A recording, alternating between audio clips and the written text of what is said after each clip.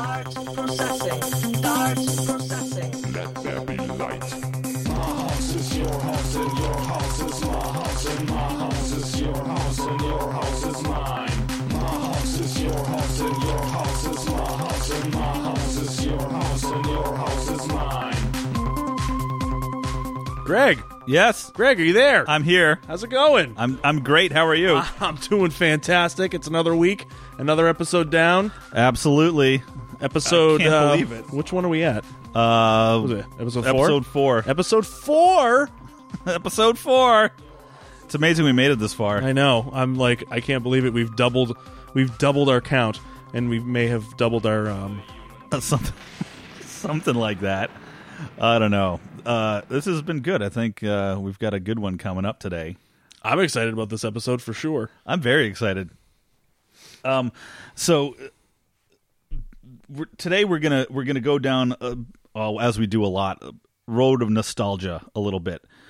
But we're gonna hit a film. It's not an old film, but maybe 20 years old, right? I mean, what was it, 1990? So 1990. About 26 years old. Yeah, exactly. And we're gonna reminisce a bit. Shall we tell anybody what it is right now? No, I think we should save it for a little bit. We'll kind of tease them with that. Most of you, or all one of you who've been listening since the beginning, have probably seen the tease out there on the Facebook and the Twitter page. I snapped a screenshot from the movie. Pretty obscure shot, character that no one probably knows, but that specific character and actor hold a special place in our hearts. Very near and dear. Very near and dear to us. It's very special for us, but I don't think we should spoil the movie just yet. I think the first thing is sort of what we've done the last couple episodes is, what'd you do this week, man? Well, this past week, as you may know, as you know for sure, our listeners might know, I'm a recent homeowner with my wife. We bought a house about a year and a half ago, and home ownership is fantastic and exciting, but you learn all kinds of new skills and things. And this week, we had a plug up in one of our sinks in the bathroom, and things just weren't draining properly. It was a slow progress, a slow problem that slowly came in. That was actually my question. Was it like standing water, or was it no? Just a really, it was just really like slow drain? It was like it took about 2 weeks to really notice. Hey, this isn't draining at all, really anymore. So last week, earlier this week, I decided to remove the blockage. Okay. And I decided to document the process. How'd that go? It went actually really good, but as you know, anybody that's opened up a drain underneath a sink or anywhere in your house that's not flowing, the things you find in there can be interesting, to say the least. Sure, absolutely. A plethora of colors and textures. How long did it take you total to... The whole total, maybe about half an hour, 40 minutes. So are we going to listen to the entire 40 minutes? I whittled it down to about 11 minutes here. Okay. Right. I think the real good stuff, but it might be interesting. I've never heard it. I haven't heard this recording yet. I know that you had the Clog issue, but I haven't heard it yet, so I'm kind of looking forward to seeing what you got on this audio. Shall we just dive in? Let's get it, man. Okay. Well then, here we are. I'm gonna clear a drain. Okay. Well, here I am under my sink in my bathroom, and I have a horrible hair dam in the tube someplace. In the pipe. In the drain pipe. So I'm going to do my best to clear it out. I've got a couple of tools. I got a snake. Done this before. Usually it's just caught up in the plunger in the drain pipe right below the sink. But we're going to have some fun here. So, as with any amateur or homeowner plumber, the first thing you got to do is grab your favorite beverage and open it up. There we go. Fill the cap someplace like in the bathtub. Bob Vila? I'm trying to be Bob Vila. Totally was Bob Vila. And take a good long haul.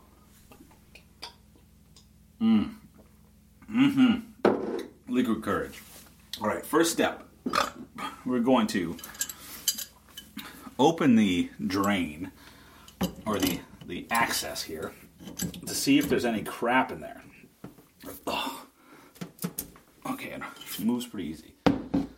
Now that I think about it, I'm going to have to go get some Teflon tape to close this back up again, but I got some in the basement, so that's okay. Underneath all this plumbing, I have a drip tray. It's basically just a mud collector that you would get for your shoes. Right, here we go. Here comes the... Oh, it's right there. Oh, my God, that's horrible. All right, for posterity, I'm taking a picture of this thing. It's right there. This is perhaps the most horrible thing Do you describe what this is? What is it? No, probably not. Blackness. It's a lot of stuff. Just sheer black. All right, here we go. There we go. There it is. So that's easy. I'm going to go get a Did you take bucket. pictures of it? I did. They're Yeah, we'll post them. If anyone's interested, we'll post pictures of blackness. I'm back with my bucket. But my bucket. I'll put this picture up somewhere. Oh, whew. First thing I'm going to do before I pull any of this out is take another swig. All right. Put the bucket underneath. I lined it with a paper towel just to hold the chunks together. And then I have a piece of copper wire I pulled off of some Romex cable I got. And I just turned it into a loop, and now I'm going to stick it in there and pull it out. This is, let's see if we can hear this. Oh my God.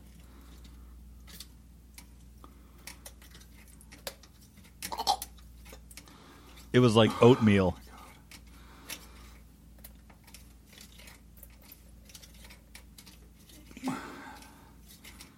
Sounds like I'm pooping. I think puking is funny as a thing, but man, I'm a retcher when it comes to this stuff. Oh man. Got a clip light here. Let me see if I can see what's going on in there. Looks like the devil took a dump in that pipe. So let's see if I can get some more out of there. Let's see. All right. Run a bit of water. So just judging from the fact that the water isn't coming out of this thing, there it is now. That's a sign that the clog is further up, closer to the sink. Well, that's a good thing, I guess. At least I can. Oh man. Use this running water to get this horrible stuff out of here. Now, we bought this house coming up on 2 years ago, and it hadn't been lived in for about a year before we got it. And this is the first time we've had any kind of plumbing issue. So, not that bad overall, really. But this is kind of gross. My wife's here too, so you might hear some noises in the other room or some cats clawing at the door. Par for the course. Okay. That is not coffee. Alright, so the next step is, I suppose, to take the plunger out, and we'll find out what kind of horrors lie in there. I think the proper term is stopper. My wrench. It's always difficult because righty-tighty, lefty-loosey, it's backwards here because it's facing away from me. So I'm going to open this up and see what kind of horror is in there. Alright, there's that. Then take the stopper out of the sink. I'm going to pull it straight up. Yeah, came out pretty easy.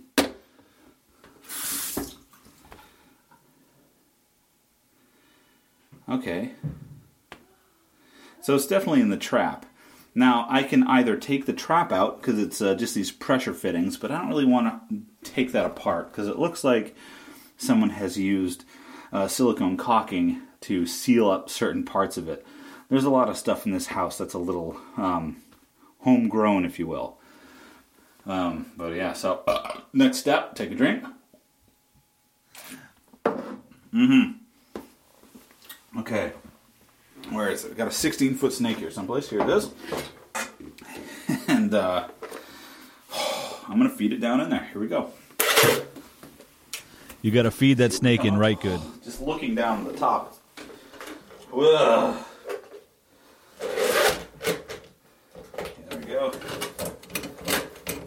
twist it, turn it, and twist it. Oh, I can just see it catch.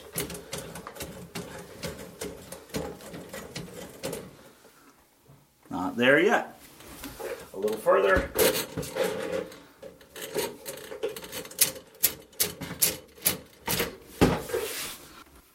Okay.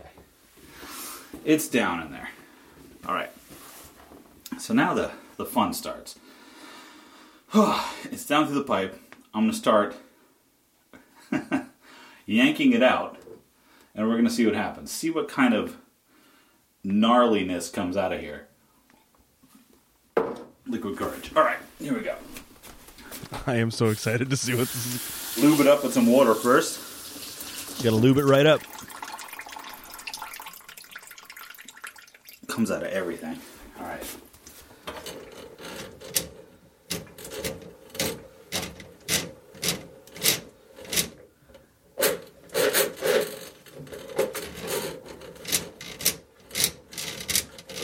Sounds pretty diabolical. Okay, a little bit more.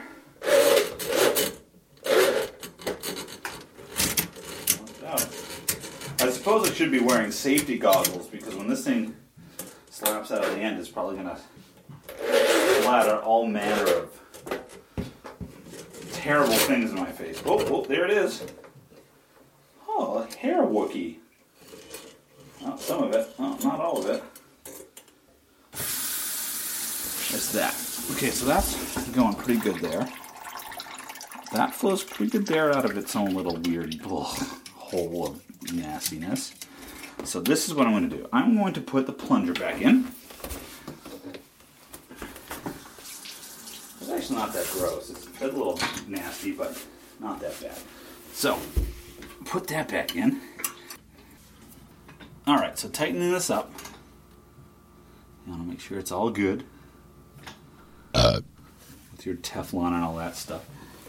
Ugh.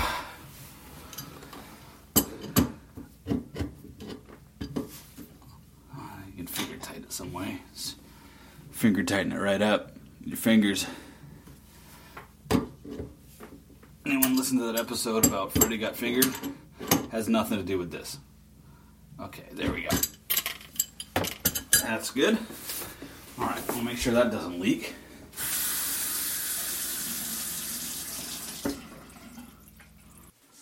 Okay, last thing to do is to put the plug back in. Wrap it with some Teflon tape. Go in the... I guess the direction of the threads or the opposite direction, whatever you want to call it. I might have messed it up before. Know your stuff, Greg. So that when you tighten it into the threads, when you tighten it either way, tighten it up, the wrap of the Teflon tape tightens up. You don't want it to... It'll be obvious if you screw it up. You do it backwards. Tighten it right up. So it's pretty cheap. This didn't have it on there before, but it's a good idea to put it on. Just because... pretty gross. If you tell me. If you ask me, I don't know. Anyway.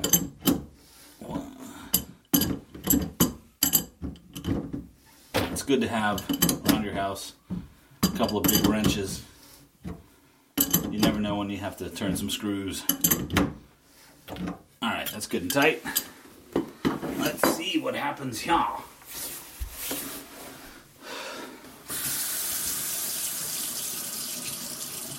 Any leaking? Let's let it run for a minute. Hope none of you have to go pee at this point. That's a lot of water. I've been drinking beer. Move things around, make sure that nothing is crapping up. Alright, now, works perfectly. No leaks, drying good. Next step, take a drink.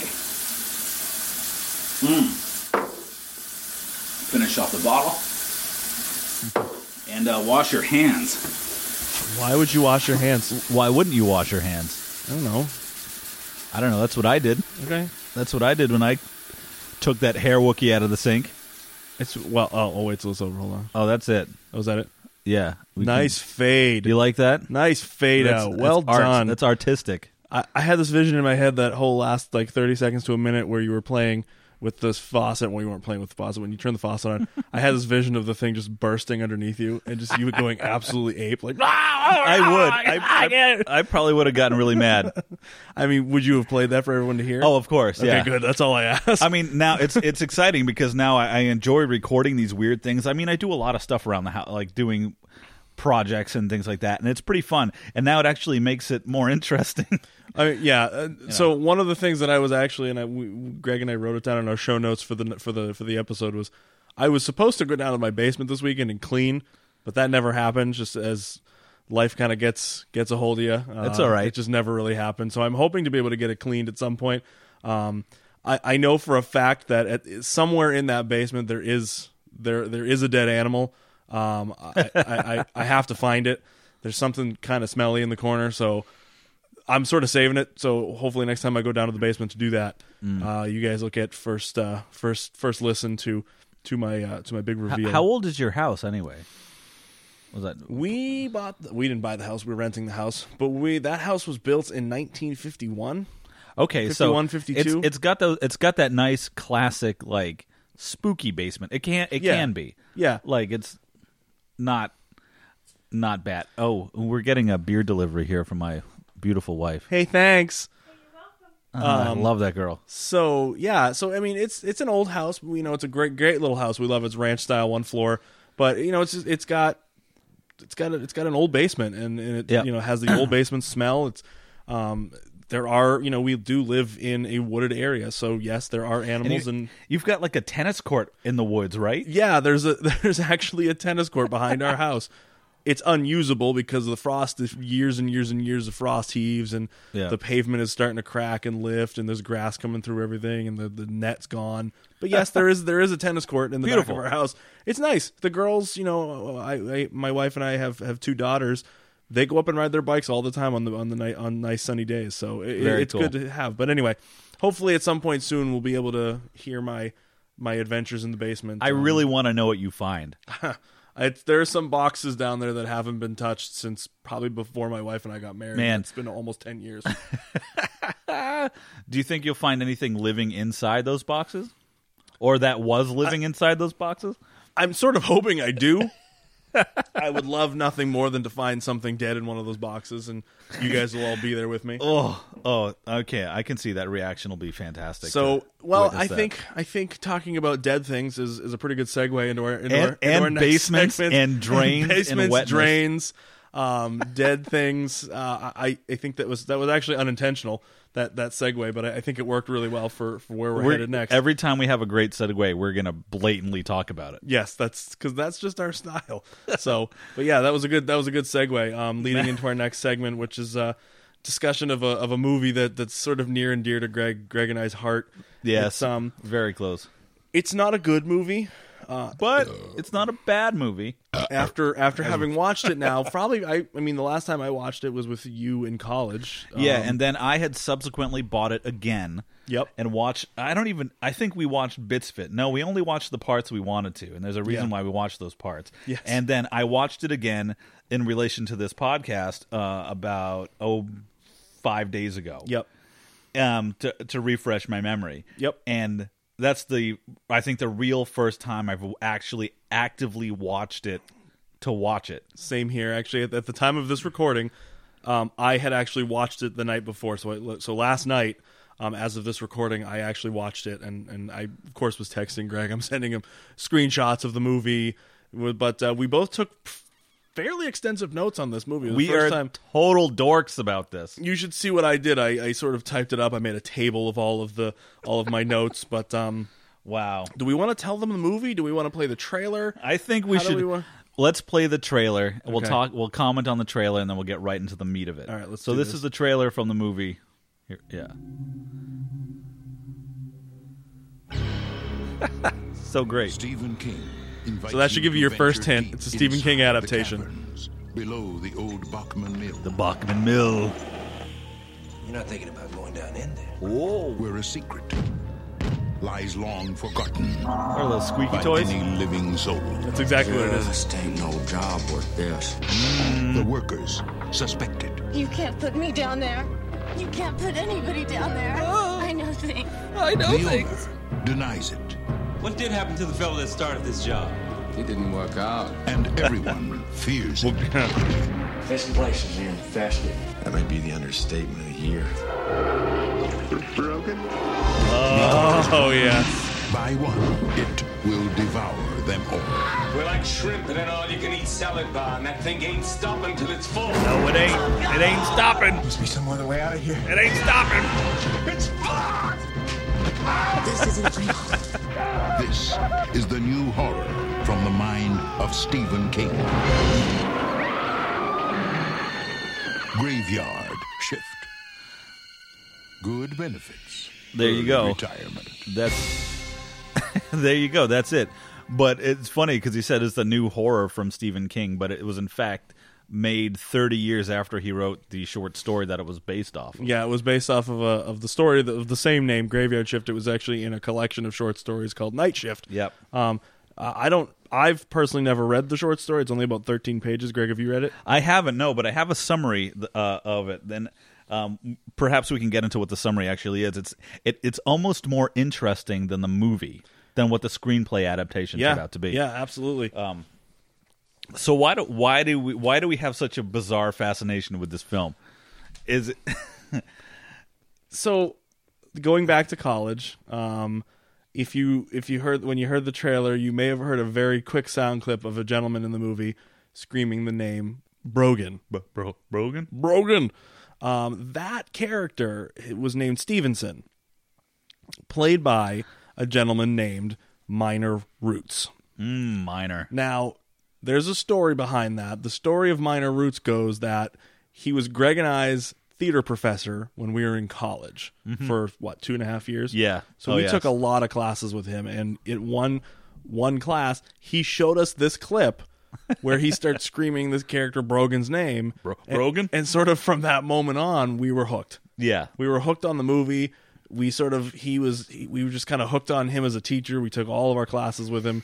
He was just an amazing professor, and watching this clip from the movie made him was like, oh, yeah. So now we actually know somebody who's been in a movie. Yeah. Ooh. So Greg rushed out and bought the movie, and we watched it. And it was actually, so this was 13 years ago or so. It was, even then, it was surprisingly hard to find. Yeah. So this movie was made in 1990? 1990, yep. Okay, yep, 1990, actually in Harmony, Maine. Various locations over Maine, like Harmony, Bangor, Brewer, I think. Yeah, was the Brewer. Other one. Yep. A lot of mill towns. They needed this old kind of decrepit, these beat up mills. Actually, the mill they filmed at in Harmony is apparently the oldest working mill in the United States. It was built like in the 1700s or something. Oh, I actually I didn't know that was the oldest. 17 or early 1800s. I can't remember exactly, but it's an old stinking building. Yeah, and it's still around. But anywho, yeah, hard to find this DVD even in even 2004. Now, I bought the DVD a couple weeks ago. I had to wait. You couldn't find it new. I had to wait until it showed up used on the shelf of. And mine was used too. I couldn't I find it new either. Still, I mean, not expensive, by today's standards with all the other, but it was it's $5, so it's still, so it's pretty hard to find. So I'm glad that I was able to find a copy of it. So Minor Roots, fantastic man. Still teaching, actually. He is this day. He is, absolutely. I actually see him once a week teaching down the hall from me. And the fact that this film was made in Maine is kind of close to home. It's kind of funny because it's the community in Maine is very small, like, as far as the film production community goes. I am in part of it in some degree. I'm in the rental end of things. And it is a small world, and so these people that you get into these films that are end up being national films or whatever, it's actually pretty fun. It sounds goofy. It kind of and makes dorky me smile, and people are like, "Oh, what did you guys watch this week?" And we tell them, "Oh, we watched Graveyard Shift." We're like, "Well, what the hell is that?" Yeah, we have to explain to them the reason behind that is because we know one of the people who's in the movie, and it's always sort of held that special place for us that, like, whoa, hey, we know him, and his name's in the credits and everything, so it's really cool. So we're gushing about Minor, who had a minor part. I mean, he had two scenes. He had 2 scenes, but he had a solo speaking scene that was like 2 minutes long, which is actually not too bad in a feature film. No, absolutely not. This is really good. Do we disclose what happened to Minor? or Stevenson, I should say. I guess we should say spoilers. If you haven't seen the movie, 26 years old, you definitely just tune this out for a second. But yeah, so Miner's character Stevenson, he's in the basement. Yep. He's called in to be part of this cleanup crew to get everything out of the basement of this mill, and he's he's trying to get everything set up. He's putting the lights up for everyone to clean. Next thing we know, he starts hearing these noises. He starts screaming because he thinks his buddy Brogan's playing tricks on him. Brogan, you porker. That was the line. He calls him a porker. And the next thing you know, he turns to the camera and he's really he's Brogan? He gets really nervous. Brogan? This giant mutant bat wraps his wing around his face and subsequently kills him. And he is officially, I don't really count the opening as of the official first. No. Miner is officially like the first death like that in the movie. No, there's the opener, kind of the open scene. The first main character death, and he dies at 27 minutes into the movie. So, and it's an 88-minute movie. Exactly. So it's funny that Greg and I were doing this, and we're doing it on separate days, and as we're comparing our notes, a lot of our notes were identical. Like so ridiculous. Like I wrote as one of the cons of the film. 27 minutes in, and Stevenson dies. Yeah, but we only like Stevenson because of who played him. Because of who played him, exactly. Under normal circumstances, we probably wouldn't even factor him in as one of those things. But I was thinking you might have better notes on this than I do, or at least more up to date. We're gushing about Miner Miner Roots on this one character. Who else was in the film? There's some notable actors in this film. So there's a couple of other actors.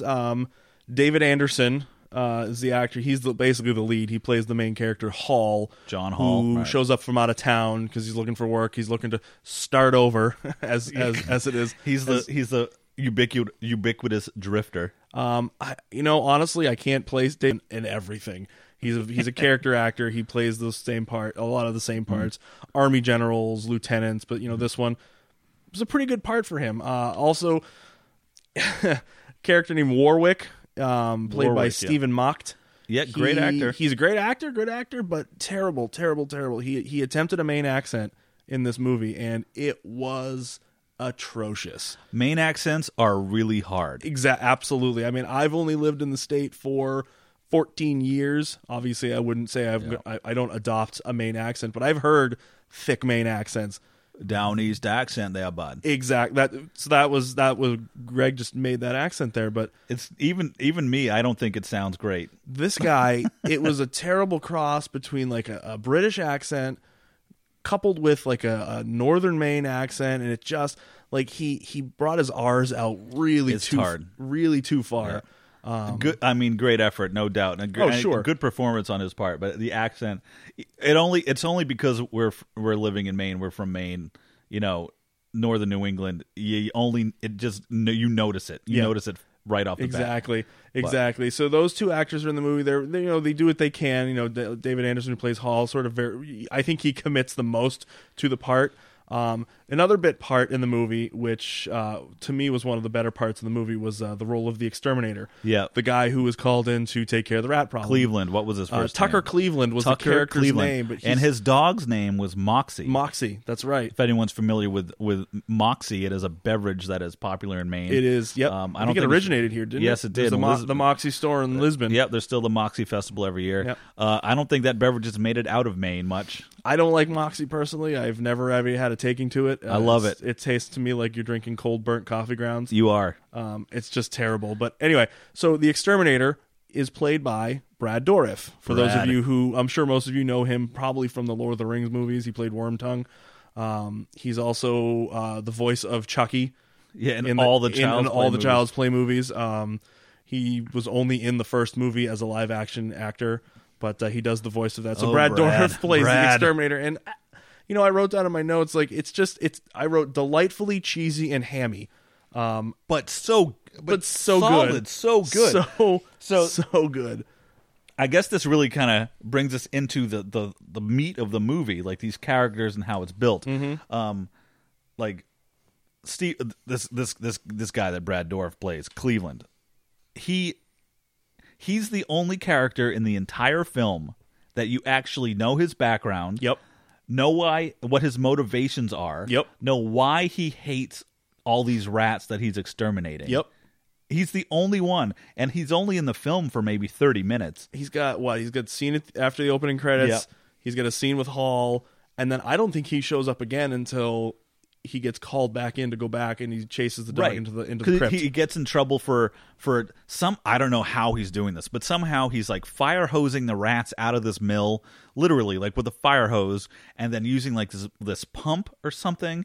And since they're all in water, it pumps them out into the river that's outside, and they're all these rat carcasses and stuff are like floating downstream. So he gets in trouble because people who live downriver, their yards are getting full of these like bloated dead rat carcasses. Yep. So I mean, I guess you can understand that, but he's got the best speech. He talks to Hall in the beginning. One of my notes here. The best speech. Why you learn he hates these rats. Why he's so good at what he does.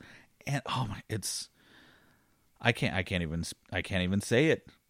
It's great. What, the speech? The speech. I just, he gives this like impassioned speech at one point. For no reason. I think he starts crying, like you see this tear out of his eyes. At the tail end. He's talking about what VC rats eat. Well, and like you basically get it. He was in Vietnam and maybe a prisoner of war or something. And basically why he hates the rats is they were prisoners and the VC would take the prisoners, like stake them to the ground, and then put the rats on their bellies and essentially make them eat their way out of them, like by lighting a basket on fire or something like that on top of them. So he loses his mind, and he's like super impassioned, and he hates these things, and he's just, I think he's really good at his job, but he's got a lot of things to work through, I think. And he just commits to this monologue 100%. He's so good. He just gets into it, and I couldn't help but smile watching him because, like, I think any other, he's a great character actor, so like he just kind of commits to that part. Any other actor, I think, it wouldn't have sounded as good, and it ends just as abruptly as it starts. Like he just stops the monologue. Doesn't seem to be a clear end, and he just gets up and walks off, and it cuts to the next scene. It's pretty fun, but it's good. That was definitely one of my positives for the movie. So the movie's going along, and this giant rat beast, whatever you want to call it, is slowly killing all of the cleanup crew one by one. Yeah. So eventually they end up down in the, I don't know, the sub basement. I guess it's a sub. They go down to the basement to clean it up because apparently it hasn't been cleaned. According, some stuff comparing the short stories of the movie, the basement hasn't been cleaned in 12 years. Okay.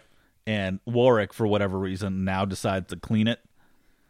And there are all these rats down there, and they're trying to figure out, they're trying to clean the basement, but there are thousands of rats. Oh yeah, that apparently like eating people. Yeah, that's the sense you get. It doesn't really answer a lot of those questions. You see the rats, and then occasionally you'll hear like this grumble or this moan from the beast. Eventually, which is a bat.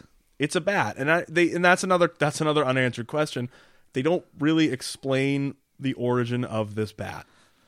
Okay, because in the short story, it's not a bat. It's a rat. They're all rats. Isn't it like an albino rat? So here's the short story is pretty much the same as the movie, except that it's not the same. It's the same thing. It's a mill. There's a basement. There's lots of rats, and they go down to clean it. But instead of finding this gigantic like bat thing, they find more and more like mutated little bats and things and all this stuff, and they go down. Here we go. Okay, this is a plot summary from Wikipedia of Graveyard Shift, the short story. As they make their way through the sub-basement, they discover that the basement harbors something more terrifying and hideous than any of them could have dreamed. A cow-sized queen rat with no eyes or legs, whose only purpose is to endlessly breed more rats. Jeez, that is so much creepier. It absolutely, than what's in the movie. Yeah, and again, I think I go keep reading, and we'll talk about the creature in a second. Cow-sized okay, and then Hall, who's still the main character, and it's the same character. Hall, then knowing he will die, sprays his boss toward the queen. They're using hoses to clean the basement out.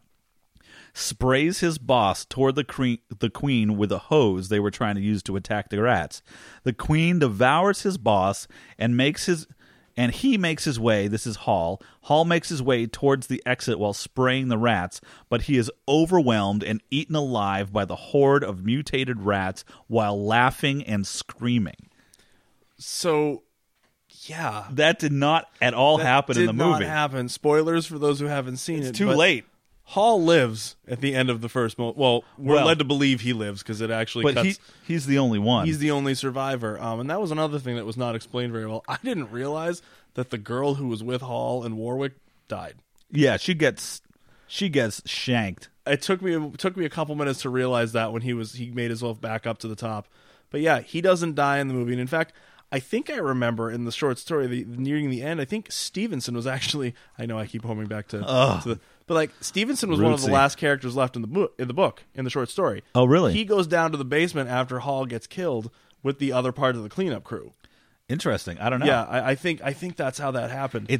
I would much rather have seen the short story like adapted directly. I mean, it's just creepy. Yeah. Super creepy. Yeah, here it is. It says this is after Hall gets eaten alive. It says the other team of workers on the surface wonder what happened to them, and with no idea of what kind of horror awaits, they descend to the basement. Stevenson was the leader of that cleanup crew that went back down. Wow, so Stevenson actually makes it. I mean, granted, it was a 13-page story, but Stevenson actually makes it to the end of the the book before we assume that he goes down and dies. So good, but yeah, so wow, vastly different from the book, which is interesting. Yeah, and then the movie itself is only you're taking out credits.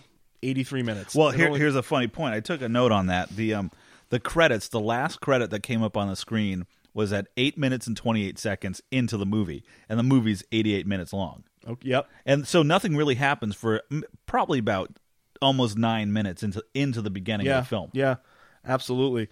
Yeah, but it's just something about it. It's just an enjoyable movie. It is. I think it's not bad. I had fun watching it.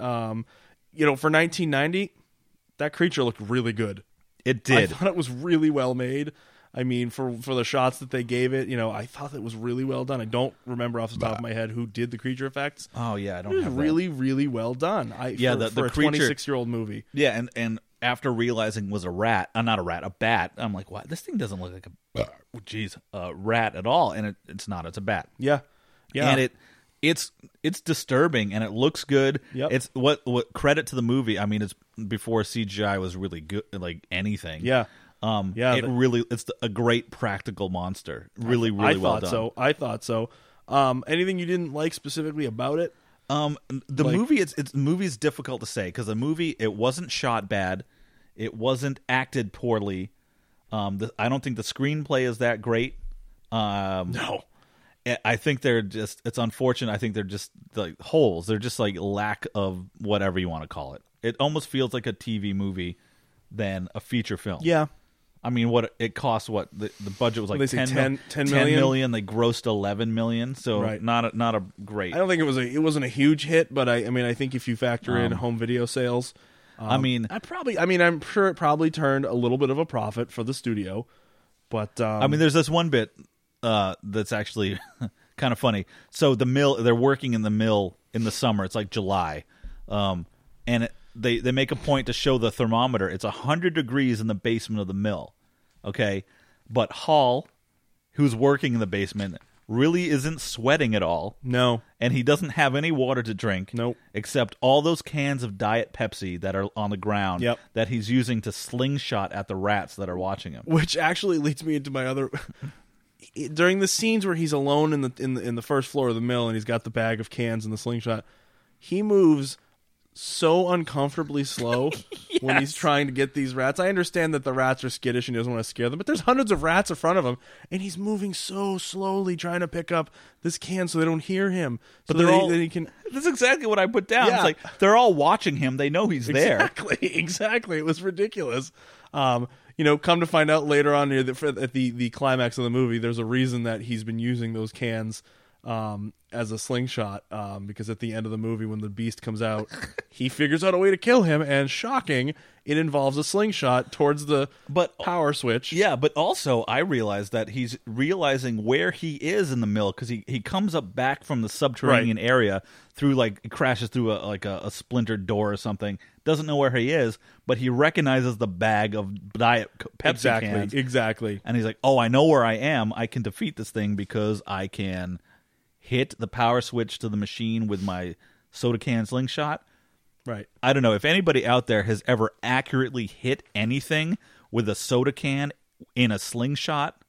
Right. And let me know. The slingshot itself was just, the slingshot was tiny, and it's a regular size can of Pepsi that he's throwing towards he's eating that can. But I'm like, so the slingshot's too small, the can's too big. Anyone who fires that, the bottom of the can's going to hit the top of the slingshot, and it's not going to go anywhere. It's going to fly all over the place. Exactly. So, again, we're quabbling over a... Yeah, but that's whatever. But a 26-year-old movie that most people probably don't remember. Oh, it's fun. There's something near and dear to it. But I did have one major question, and I think... what the hell was Warwick's motivation throughout that entire movie? That man turned out to be a psychopath. He went absolutely mental when he got down to the catacombs. So all I can guess is that he's got post-traumatic stress from maybe his mill going under or something. Yep. He's cheating on his wife because one of the girls in the mill is his mistress. Yep. Because he gives her some crap job. Like he sends her to clean the basement. He puts her on the cleanup crew. And she subsequently smashes up his nice car with a fireman's axe. Yep. And he doesn't do anything about it. No. Not really. Not particularly. I mean, Hall stops him from punching her lights out. Right. Because everyone's watching, but nothing happens. Right, exactly. And I mean, he wanted Hall dead for some reason, but they don't actually explain the real reason behind it. I mean, like, in the beginning, it's great. In the beginning, he pays an inspector off. I think he pays him like $200. Yeah. He pays an inspector off so that he kind of will let it go, and he won't like fail the inspection on the mill. So he pays him off. So obviously, is he just afraid that Hall's going to see what's going on and then report it so that he ends up going to jail or this and this? And because the girl said she knows things. She doesn't say what things. Right. They never explain it. I mean, does she know that there's this gigantic mountain of bones under that thing? Not under that the mill? far underneath either. It's like one floor below. And I don't know. There's some funny stuff and going no on. one seems to question. So when they come and find this giant pile of bones, no one questions it. Mills and no onto one says, new management. Yeah, that's one of the favorite lines. Mills onto new management. Yeah, but like no one seems to question. No one in the town seems to question why there's a pile of bones. Where'd your brother go? There was a thing. I don't know. There was a comment, and Stevenson didn't come to pick up his check this week. Yes. Okay, that's weird. And then they just let it go. Yeah. He's never addressed he again. He got swallowed whole by a giant mutant bat in the basement of a mill. But the only line we get to that resolution is, I don't know, Stevenson never came to pick up his check. Oh my god, we could go on this forever. And they just let it go. But anyway, so yeah, so the movie was a modest success. I mean, it made a little bit of a profit. I think it's still doing okay now for things like this. Like people are coming back to it. And you said that you saw some reviews on like Rotten Tomatoes or something. No, I was actually just on IMDb and I was looking at the message boards just to see if I could find anything else to figure out to talk about. The movie is generally pretty well liked, way more than I thought. Like a lot of the people who posted on those message boards actually enjoyed the movie, which is nice to see because it does deserve a little more recognition than I think it got, because it is not, I mean, yes, it's a bad movie. Yes, it never won any major awards, but you know what? It's a pretty fun movie, and as far as it really isn't Stephen bad. King adaptations go, I can think of far worse movies that he's made, not him specifically. I can think of far worse movies based on his books than this one, for sure. Was he in this one? He's in a lot of his. He didn't cameo in this one. He didn't cameo. You know, obviously it's not the highest grossing Stephen King film of all time, but that's okay. It's still pretty good. Going off track a little bit here, Greg, do you actually know what the highest grossing Stephen King adaptation is? Yes, because I looked at the same thing that you're looking at right now. Well, you just took the fun out of it. Dave, jerk. What was the highest grossing Stephen King film ever made? The Green Mile. The Green Mile? Yes. Aren't you just so shocked by that? I am. Okay, good. We have to take a moment, though, and just acknowledge Michael Clark Duncan. Yes, that's true. Wonderful, wonderful actor. Taken far too soon from us, but definitely one of his career-defining roles. I think he was nominated for an Oscar for The Green Mile. Fantastic man. Made $136 million back in 1999, so not a bad haul. But that is not bad at all. Anyway, we're kind of getting off track here. Yeah. So as we close, there's one other little audio clip that I want you guys to hear. Oh, what do you have, Dave? It's the end credits. Okay. To the movie. I'm going to pull it up in a second here. This is okay. It's the end credits to Graveyard Shift, and it's interesting. It's an interesting tune. So I don't know. I forget who wrote it. I don't actually know if it has. It's in the credits. That's the thing. I don't really know. So we're just going to play a few seconds of it to get the idea. It's a lot of give clips. You an idea. I don't know if it starts off loud, but we're going to let it go here. Okay, let's see. Show's over. Show's over.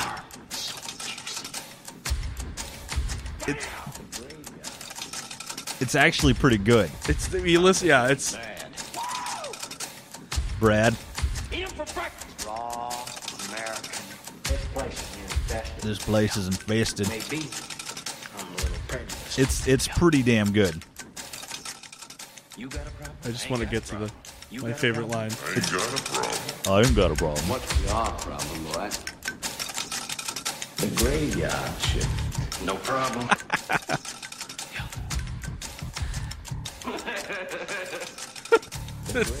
It's pretty good. No problem. It's so funny. Okay. Yeah, so it goes on like that for about 3.5 minutes. it's kind of cool. It's like clips from the movie. It's actually a kind of a slow grinding song.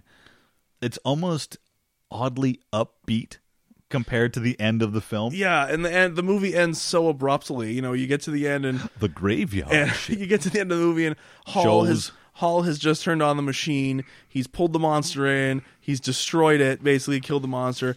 He starts screaming at the top of his lungs and covering his ears, and the movie dissolves to the sign outside the mill that says, "Help wanted, new management inside," and it fades to black. That's it. That's it. And then it goes into Show's over. Yeah, and it's 3.5 minutes of end credits with that. And it just goes over and over. And I ended up watching all of the credits because I wanted to just listen to what that was. So It actually is pretty good. I like it. But we talked for a long time on that. Oh, we sure did. That was awesome. I'd like to go to continue this a little bit with the origin of the term graveyard shift. Oh yeah, go for it. I was very curious about this. Like, graveyard shift. What the heck does that mean? So I did some research trying to figure out the origin. Basically, it's murky, like most words in any language are.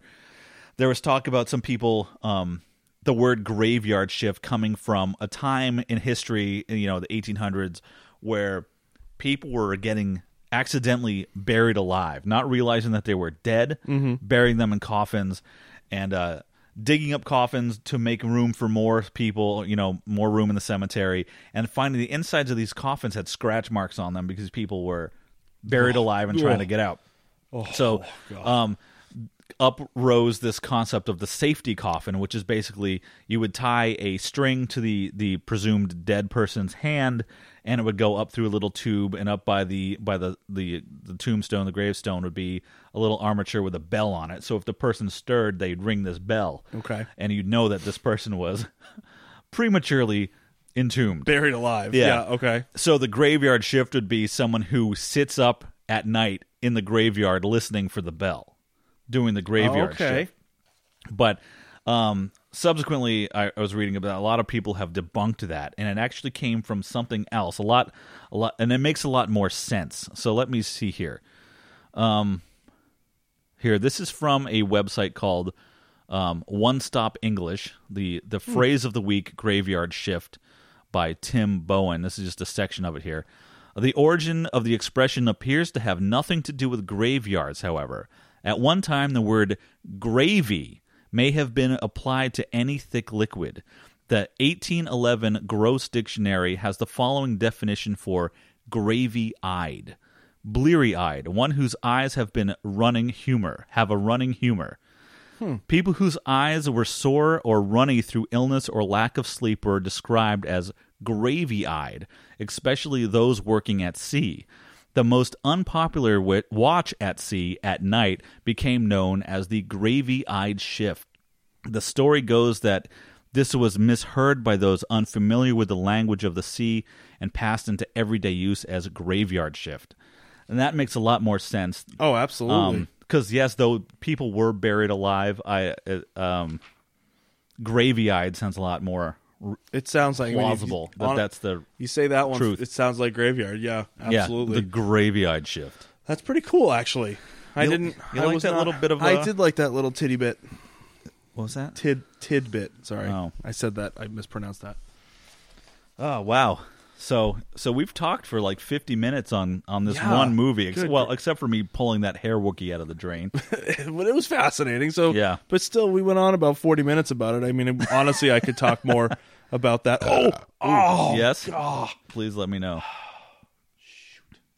I forgot about my favorite part of the whole movie. What? Okay, let's go back. It's what? The goof that I told you about. Oh, yes. So just really quick, okay? About an hour and 2 minutes into the movie, just as they're going down into the trap door, okay? They walk down the stairs, and it's a wide shot. So you got the it's a wide shot. There it is. Where you get a wide shot. You got the cleanup crew coming down on the left side of the frame.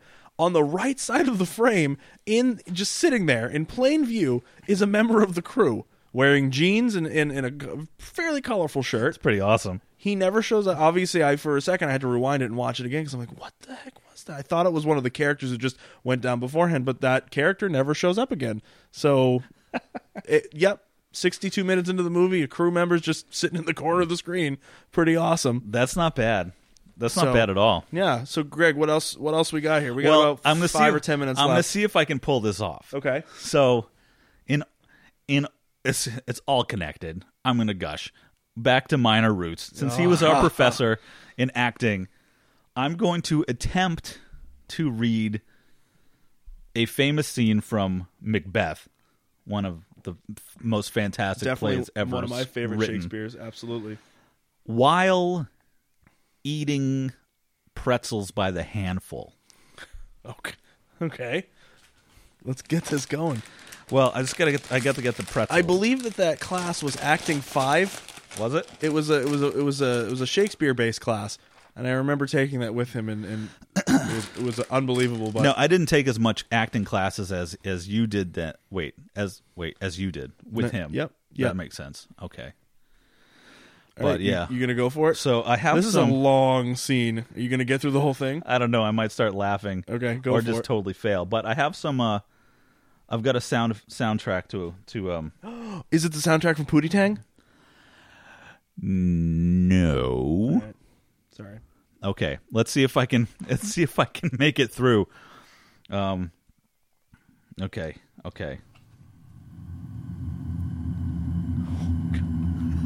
What is this? Shut up. It's very ethereal, though. I like it. Is this a dagger which I see before me? I can't. The handle toward my hand. Come, let me clutch thee. Eat the pretzel! I have thee not, yet I see thee still. Art thou not fatal vision, sensible to feeling as to sight? Or art thou but a dagger of the mind, a false creation proceeding from a heat-oppressed brain? I see thee yet in form as palpable as this which I draw now. Thou marshest me the way that I was going, such an instrument I was to use. My mind. So much heavy breathing. Mine eyes are made the fools all the other senses, or else worth all the rest. I see thee still, and on thy blade and dudgeon gouts of blood, which was not so before. There's no such thing. 'Tis the bloody business which informs thus to mine eyes. Now all the one-half-word nature seems dead, and wicked dreams abuse the curtain of sleep. Witchcraft celebrates pale Hecate's offerings, and weird murder are alarmed by his sentinel the wolf, whose howls is watched. Thus, with stealthy pace, with Tarquin's ravaging strides, poised his design moves like a ghost.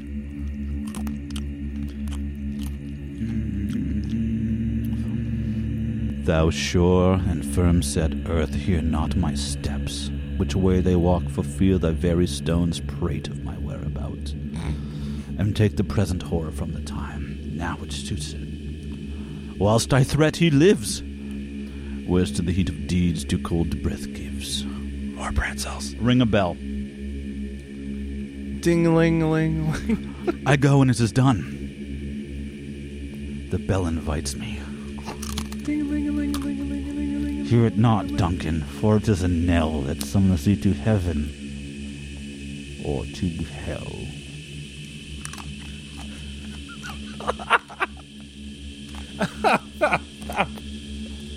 And then Macbeth goes off and murders Duncan with a knife. Bravo. You like that? Bravo. Oh my goodness, It sounded a lot better when I was rehearsing into the mirror earlier. You are a talent, sir. You are a talent. You are just you are wonderful. Are you thirsty? These are some salty freaking pretzel sticks. Rolled gold, baby. Oh my gosh. So I'm telling you, we may have just lost the rest of our listener base.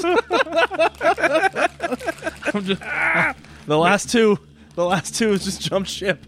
They're gone. Did they jump ship, David? Yes. Where'd you get this music? It's my own voice, stretched out for 6 minutes. Is it really? Yeah. That's you? Yeah. What? That's unbelievable. Tell me your truth. Is that the truth? It's the truth. I went, for 20 seconds and then stretched it out. Oh my gosh, that's amazing. Isn't it? Do we just want to let this run for 6 minutes? I think it's a terrible idea. Okay. I think it's actually looks like we're about there. We might be at the end of the episode. That's a great way to end. Is it really? People are going to go to sleep with nightmares. Oh my gosh. Do we have anything else we want to add here before we close out for the evening with our mind-blowing fact? Come, let me clutch thee. It's so damn good. Oh my gosh. Act 2, Scene 1. Anybody, I don't know. I would toss that up in my head. I know how familiar you are with Shakespeare, but I would toss it up as in my top 3. Yeah. Best Shakespeare's. I've done Macbeth on stage, and it was one of the best shows I ever did. Who were you? I was actually Macduff. Oh, so you got murdered. And no, I murdered Macbeth. Oh, that's right. Never mind. I'm Duncan. Macduff, Duncan. Yeah, never mind. I slice his head off and carry it back on stage in a bag. That's delicious. It was awesome. Definitely one of the best I ever did. What's your just quickly? I know this has nothing to do with the content of the episode, but what's your favorite Shakespeare? I really like the drama. I really like Hamlet, and I really like Macbeth. I personally, as far as films go, recently just watched the new Macbeth with Michael Fassbender. Oh, is that any good? It's very good. I love Michael Fassbender. Brooding. It reminds me of Valhalla Rising, only it's Macbeth. Great. Maybe that we could save that for another episode. Valhalla Rising is phenomenal. A good one. And then as far as other films, Hamlet, I'm really hooked on Laurence Olivier's Hamlet. Okay. I know that critics were like, "Oh, I think he was 40 when he made that film." Okay. Hamlet's supposed to be like a teenager. Yeah. Oh yeah. But oh look, my voice is fading out now. There it is. So, have you seen Kenneth Branagh's Hamlet? Have not. The 4-hour version? No, I don't know if I can endure that. So good. I have a hard time watching series. Watching Bollywood films too. I can't. There's a certain Bollywood film that Greg and I share an affinity for that we may have to talk about in a future episode. Is this Singham? Singham? Or is it Singham or Singham? Singham. One of the best fight sequences I think I've ever seen in the history of film. Fantastic. But again, we could waste another 20 minutes talking about it, but we won't because we're sort of running short on time here. We're down to like a minute left, I think. So thank you guys again. Thank you for listening. What do you got, Our Greg? special fact. Our mind-blowing fact? Yeah, do you want to read it? I think I've read the last 3. Do you want to read this one this year? Yeah, I'd love it. This year. Okay, so just wrap it up there. So just a quick thank you to you guys for listening again. I really do hope you're enjoying this. Greg and I always have a blast when we get together and just sit down and talk about whatever comes to our mind here. we really appreciate the listeners, all of you, however many you are, however few you are. Thank you. Thank you for all the support. Thank you for all the love. So Greg, why don't you play us out here with the mind-blowing fact? This one really, really makes you feel insignificant in a way. 25 million of your cells died while you were listening to... This is bullshit. A whole bunch of bullshit.